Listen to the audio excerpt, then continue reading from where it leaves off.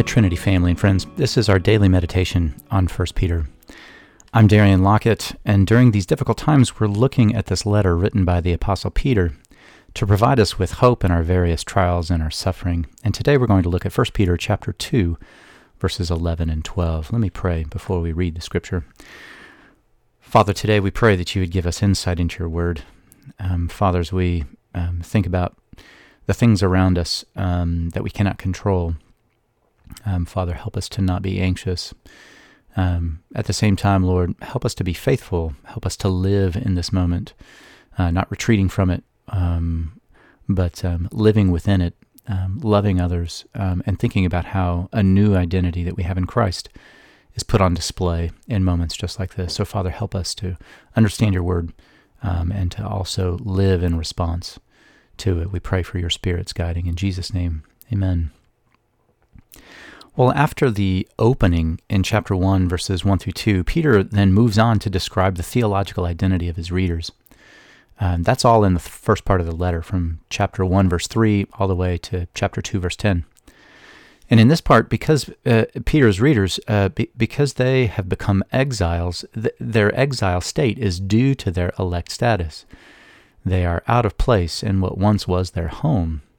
Because they follow Christ now, Peter must remind his readers who they are as they live in the midst of the world during their exile. Listen to chapter 2, verses 11 and 12. Peter says this, "Dear friends, I urge you as strangers and exiles to abstain from sinful desires that wage war against the soul. Conduct yourselves honorably among the Gentiles, so that when they slander you as evildoers, they will observe your good works and will glorify God in the day he visits." These two verses constitute the hinge around which the rest of the letter of 1 Peter turns. So there's a real transition here. In chapter 1, verse 3 through 2:10, Peter has been describing our new Christian identity, those who have been reborn into living hope, those who are living stones like their Savior. Then after this passage we just read, Peter moves on to a long section of instruction. Chapter 2, verses 13 through 5:11. Peter talks about how we live out our new identity in Christ in the world around us.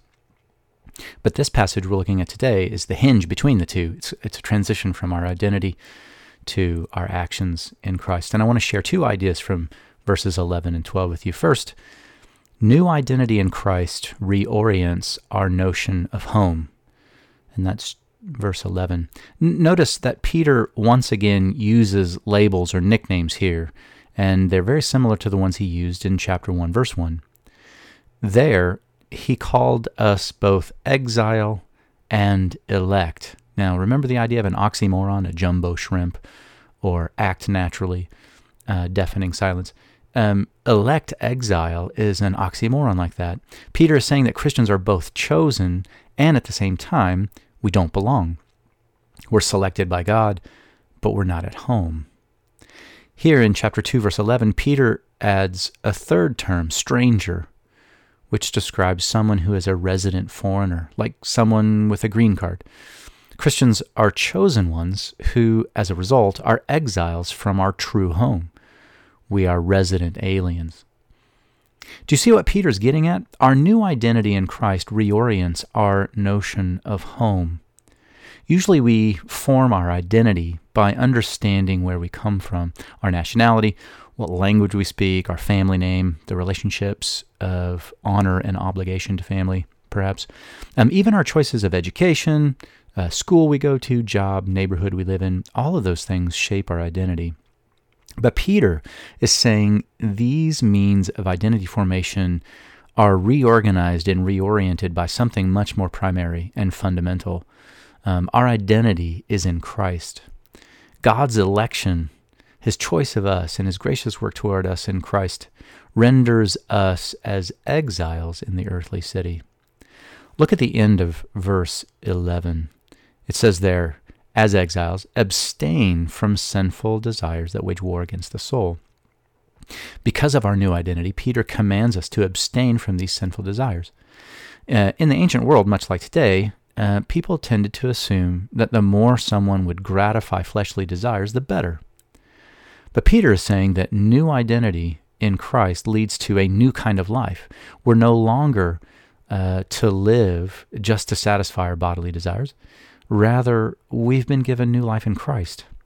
Peter will go on to say in chapter 4 that there has already been enough time for you to spend doing what the Gentiles choose to do. Those things we used to take comfort in, especially pampering every creaturely comfort or fleshly desire, is not the way to live any longer. In his famous political work, City of God, St. Augustine distinguishes between the city of God on one hand and the earthly city or the city of man on the other. These two cities or societies are marked by the standards by which they live.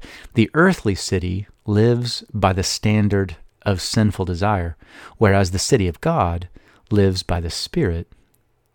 Now it's interesting because Augustine says what ultimately distinguishes the two cities, the citizens in each city, is what they love. Augustine says this: "We see then that the two cities were created by two kinds of love.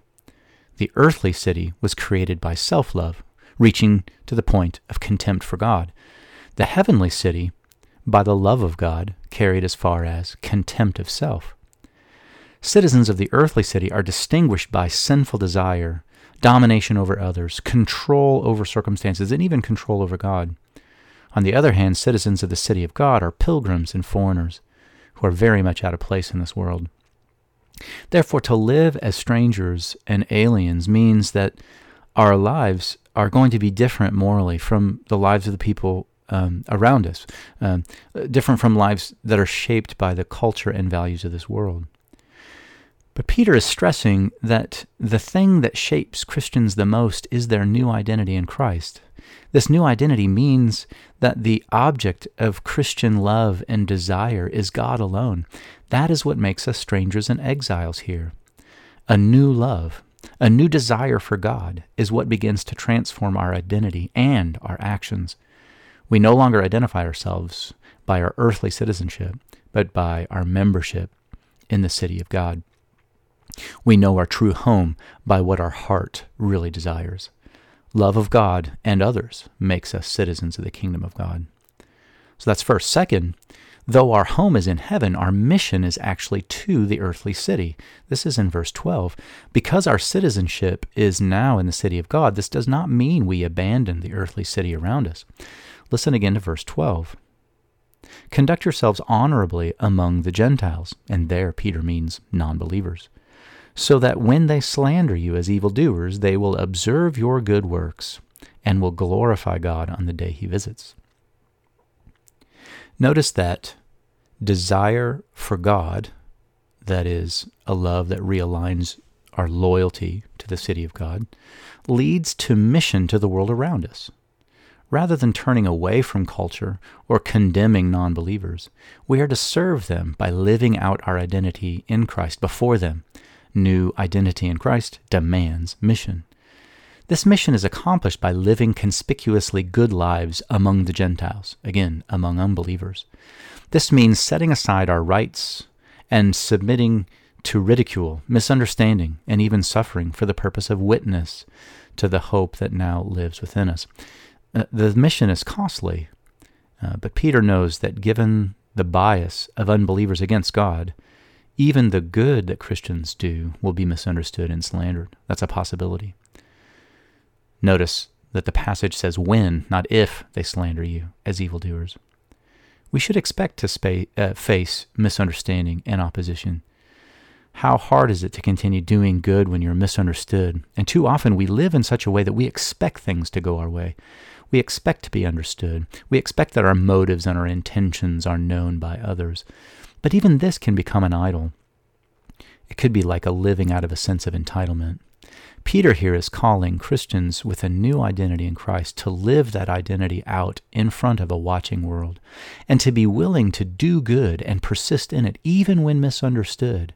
In fact, especially when misunderstood, because it's at that point when a Christian patiently faces suffering or difficulty in the name of Christ, enduring in what is good, then a witness is seen by the world around us.